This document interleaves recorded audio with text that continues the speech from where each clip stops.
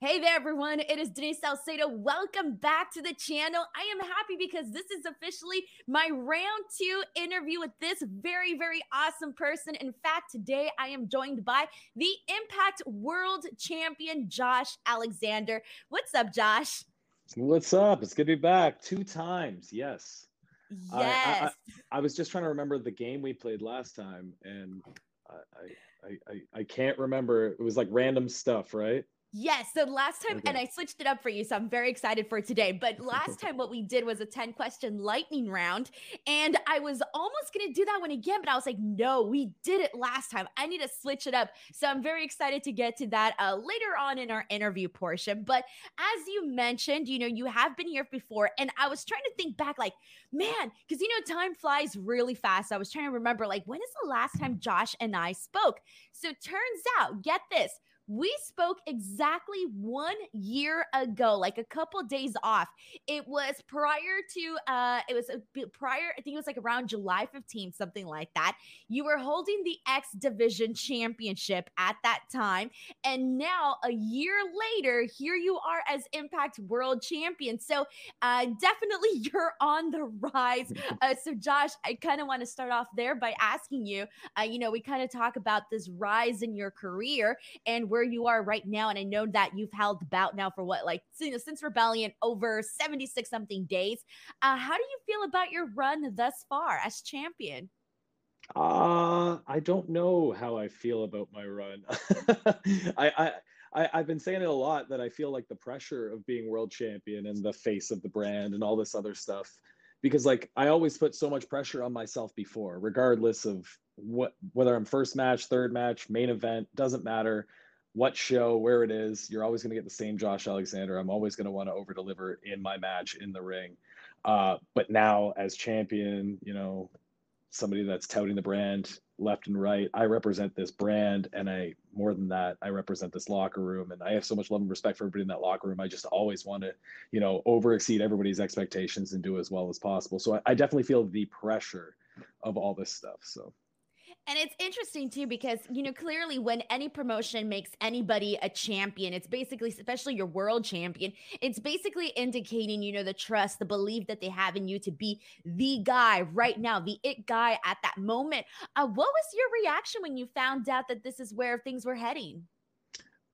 shock and surprise. I think I said it in an interview with actually SRS, but when I started with this company as a tag team, I used to have two people that would come up to me, or three people that would come up to me all the time, and they'd be like, "You're going to be a world champion before your contract's out." I'm just like, "In 3 years, I'm going to be world champion. How's that going to happen?" They're like, "It's going to happen." It was always Santana from LAX, Jordan Grace, and Johnny Bravo. They would always come up to me, and I'd always roll my eyes because, I did. It took 14 years to get my contract in Impact Wrestling. 14 years is a very long time to be a professional wrestler. There's a lot of letdown in those 14 years. So you never want to, you can hope or whatever. You think it is a possibility, but you never want to dwell on that being like a thing that has to happen. And I certainly never thought it possible, especially with the way it's all happened. But, I'm embracing it. I'm really excited and happy now. So. And I feel like, we kind of touched on this last time, and this journey that you've been on. And I remember you saying, like, you kind of told me a story really quickly about how, during this time you had told your wife, like, oh my God, like, after 16 years of being in the wrestling business, and you finally felt like your career was picking up in this momentum that it hadn't, happened before. And so you were finally having it. And this was back then. And so I do want to ask you, because when, all of these things happen and you work so hard and you get to this level where, like, people are saying you're going to be world champion, and then the company's like, yes, you are world champion material, here you are. So my question to you is, kind of going through this journey and finally getting here and now being here, how do you think you have changed or evolved, not just as a person, but obviously as a performer as well?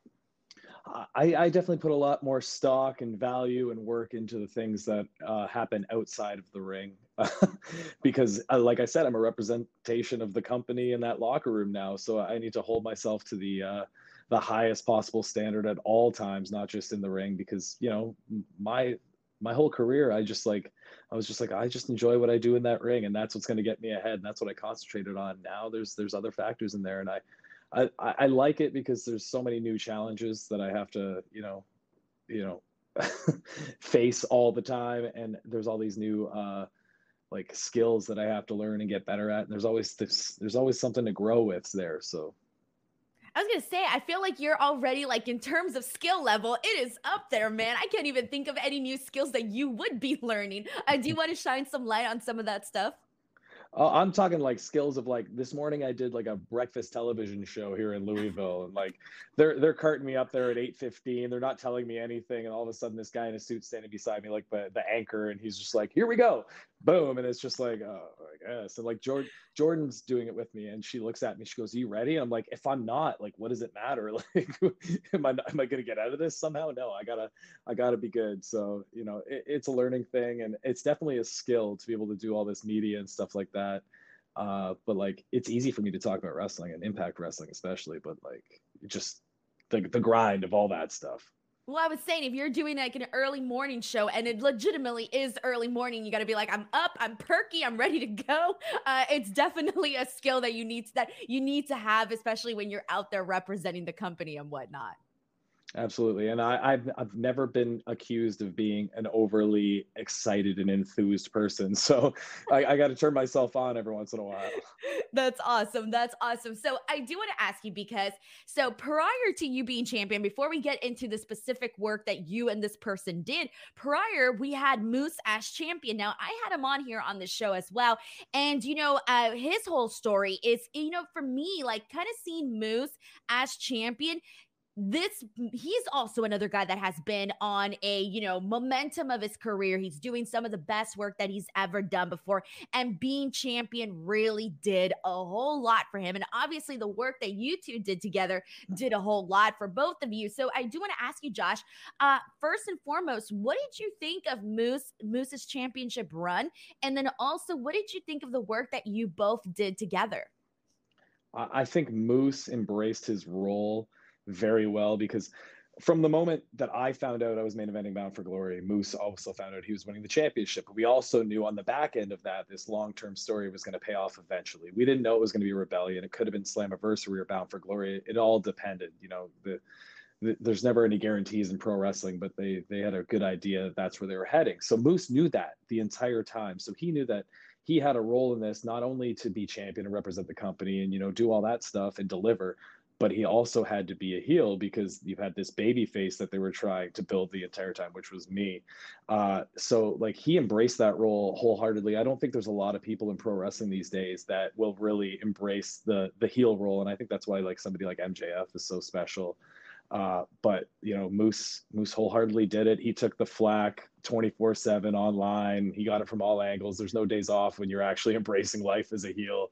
And that's why the payoff was so much better when we got to Rebellion, because by that time, like I always say, like, if I won the championship at Bound for Glory and Moose never ran out afterwards and I walked out with that championship that night, it would have been fine. It would have been great. People would have been happy for a certain period of time, and I would have been known as the guy that was relied on to have good matches, and that's what I did. But the way that we did it, I even though people reacted negatively when it happened at Bound for Glory, I knew that they were going to be able to get to know me over those next 7 months, because all the way till Rebellion, whether Suzuki, Jonah, Charlie Haas, all these things that I had to go through there, you got to see a different side of me. You got to learn more about me. I got to show that I can talk on a microphone and, just show people a different layer of Josh Alexander, so that they were even more invested when I won that championship at Rebellion.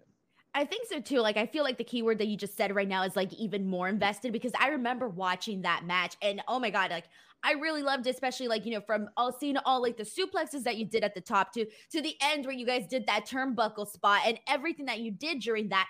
I remember during this match, especially after that turnbuckle spot where you guys had the near fall, I remember thinking, oh my God, if they don't have Josh Alexander win this today, like, I don't even know what my reaction is going to be to this. It was one of those things where, like, everybody was like, this is it. Like, this is the moment where they need to make Josh Alexander champion. So I do want to ask you, your thoughts on that match in particular. And finally, that moment where you win. And I know this is, it was your second time as champion, but this was like I don't know if you want to count the first one since it was cut so short, but I do want to know, like, how did that moment feel of, the second time? Oh, well, the first one has an asterisk beside it. It'll go on my cagematch.com profile. But other than that, I don't see myself as a two-time champion. It was like a weird little thing that happened. But, that match specifically, I can never think of a match before, I show up to the venue and talk to my opponent or anything like that. I don't know why. My brain just doesn't work that way. But that specific match, I was feeling the pressure of like the position I was in. And the night before, I couldn't sleep, which is also super rare for me.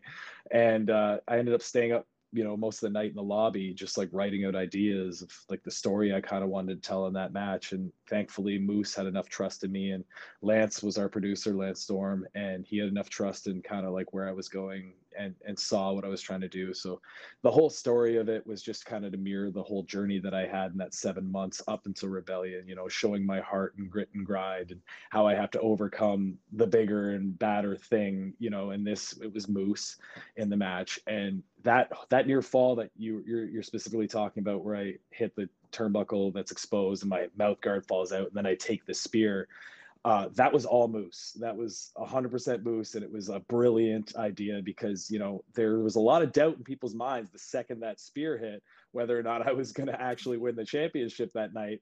And I think like the one benefit, like, and this is like the weird thing to say, but like the only benefit of the dark ages of TNA or Impact Wrestling, where like things were a little like weird, maybe like 10 years ago, is that they did enough crazy stuff like that where they didn't put the belt on who people wanted to and who like the momentum was going towards, that you were like, oh, Impact's gonna impact all over again, you know what I mean? So like it made that fall see that much better. But yeah, the payoff, my son coming out for the entrance, like that night is gonna be something I never forget, and I hold in my heart always. And it's not just because I won the world championship, it's to share it with my family, and the match exceeded both mine and Moose's expectations. It was incredible. And I should have known that Lance Storm helped you out on that, well, produced that match because, man, Lance Storm is very brilliant. He's the kind of person that thinks about everything and just has logic, just there. Like, he knows this stuff. I do want to ask, what has your experience been like working with Lance Storm since, he just got on board with the company not too long ago? I've been very lucky to where I'm pretty sure Lance has been my producer for every match I've had since he joined the company. And, we really get along well. We have, similar personalities. We're very dry humor type people, sarcastic. And, but like, as you said, we would like to apply logic and realism to our wrestling matches because, I think this is how I feel about it. Whether fans recognize it or not consciously, I think subconsciously they pick up on all that stuff if you really sprinkle it into a match, and it makes it that much more special. Sorry. They definitely do, because one of the questions I was going to ask you, and you kind of answered it a little bit earlier in one of your responses, but I was going to bring up the Slammiversary match that you had with Eric Young, because one of the things that I, in particular, a lot of people liked in that match was all of the tribute spots that you guys did during that, obviously the 20 years and celebrating some of the people that, have, come in and out of Impact Wrestling in general. And that was one of the things that got me thinking, and you mentioned right now that you don't think about your matches like too like ahead of time. So I did kind of want to know like what your what is your like your thought process in terms of like the things that you do in the ring. To me are very, very thoughtful. And so I wanted to get an idea of how you piece all that stuff together. And then even afterwards, after your matches, how quickly do you watch them back and like reanalyze yourself and all of that stuff? Well, my process for putting matches together and like applying that realism and like all that thoughtfulness and stuff, I can say it's like premeditated and all this stuff, but it really isn't. It's just in the moment. I don't think about things prior to it because there's two people in a match at least, and I want to make sure everybody's happy. I never want to just put it together how I want to, and leave somebody else disappointed, because that happened to me plenty of times throughout my career. So it's give and take, and so like I wait until we talk to each other, and that day, me and Eric, we talked to each other a little bit. And we had this idea where I wanted to pay tribute to the first 20 years, and so did he. And we figured we can sprinkle some stuff in for the hardcore Impact TNA fans that have been following since the beginning. And we did that. We tipped our cap to the history of the company, while trying to like shine a light on the future. But for me, it's just all about what would I do in the moment. So like if I'm getting up 20 minutes into a match and I know I just took the stroke and something else, I'm just like, I wouldn't do this because my neck hurts. So how do I make this make sense so that subconsciously fans won't be like, I can't believe that just happened. You know what I mean? Because like kids and stuff come to shows. I say this all the time to my wrestling students and stuff like that. Kids and stuff come to the show and they'll enjoy almost everything. But the person buying the ticket and taking their children to their show, the mom and the dad, are the ones that are going to roll their eyes if something is out of place in a match. And the match really needs to make sense to benefit them, because I think they're the ones buying tickets. So like that's been my approach to pro wrestling my entire life. I was gonna say, unless the 7-year-olds have jobs that we don't know about, then definitely. Yeah. Awesome. Okay, so I do have one more question before we get into our game. So really quickly, I do have to ask, because we have a long list of incredible Impact World Champions. Samoa Joe, AJ Styles, Kurt Angle, Kenny Omega. The list goes on. Now that your name is on there, for you, when people look back at the legacy of Impact and also the champions in the list, and when they look back at your legacy as champion, what do you want them to be like? This is what I remember Josh Alexander for. Ooh, I don't know what specifically I'd want them to remember me for, but I know that I want them to think of me, in the short list of names that you just mentioned. I would like to be neck and neck with those people. I would like my dream scenario, my ultimate goal here, and it might be a little lofty or whatever, is that when people close their eyes and they think of Impact Wrestling, rather than think of AJ Styles right away, you think of Josh Alexander, and that's the ultimate goal. Well said. Well said. All right, so let's go ahead and get into our game portion now. And this is a little game that I like to call Face Morphomania. So what you're going to basically be seeing is I'm going to put up an image of a person you've never seen before. And that is because they are composed of two Impact wrestlers that are either currently in the company or have been in the company in the past.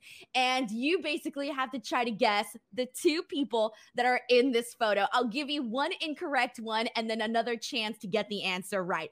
But here we go. Are you ready to play Face Morphomania? I might be terrible at this, but I'm ready. Yeah. Let's do it. All right. First one up.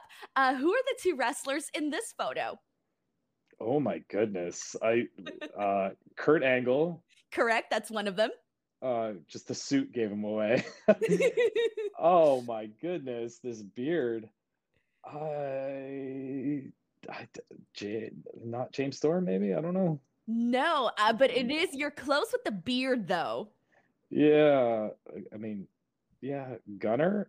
No. Oh, that's a close one too. Okay, I'm going to give you the answer. Are you ready for it? Yes. The other person that we were looking for was Matt Cardona. Yes. The very, very thick beard. I should have known. You see it now. Yeah. Exactly. All right, next one up. Here we go. Who are the two wrestlers in this photo? Well, that's PCO. Correct. For sure. And oh my goodness, the goatee should be the dead giveaway, but the eyes should throw me off so much. The eyes I actually feel like I see the second person in the eyes, the color of the eyes, especially a little bit in the nose. Jeez, I'm terrible at this. I can't even guess. All right, here we go. I'll give you the answer. Are you ready for it? Yeah. Okay. The second person was Rhino. Oh, yes. You right. see it now, right? Yes, automatically. That's what I said. I'm just going to be bad at this. Jeez. Okay. Next one. This one I think is probably the hardest one. What two women are in this photo? Jesus. Deonna? Deonna, correct. That's one of them. Yeah, the eyes were a dead giveaway. Oh my goodness. I mean, I'm trying to guess what the hair could be. We need Jeopardy music in the background. I know, right? I'm like, I mean, Taryn Terrell? No, no, but you were kind of close. The answer we were looking for was Taya Valkyrie. Oh, well, the hair is not this. Oh, but The it's yeah, color, the okay. color, but it has The honest Deanna's hair. hairstyle, but with Taya's hair color. Oh, that's All it. right, and last one. Here we go. What two Okay. people are in this photo? AJ Styles. Is it AJ Styles? Yes, Yeah. that's correct. Okay, because it could have been Hornswoggle. Oh my goodness. It's just like a haggard AJ Styles. uh, I'm really bad at this. It's the nose for sure, and the eyes that are supposed to give this away. Is that me? Yes. Oh, that's brutal. At least I got one. That's why I was dying in the background. Oh my god, it's amazing. Yeah, I usually again like I pick like the best ones that you can like see the face, and then I just incorporate it into the app, and then the app works its wonders, and it's always really great to see like the end results. It's Why did I amazing. look like a sickly AJ Styles? Like I look so homeless. I think it was the photo. If you look at the photo, Yeah. I don't know. I'm thinking it was like the photo, and once the app works its magic, it just like does what it does. That's amazing, Josh. I had a wonderful time chatting with you once again. Before we go, please let me know or let the people know where they can find you and all of that good stuff. Twitter and Instagram at walking_weapon, and every Thursday night on Access TV at 8 p.m. for Impact Wrestling. Awesome. Thank you guys so much for watching. We'll see you guys next time. Bye, everyone.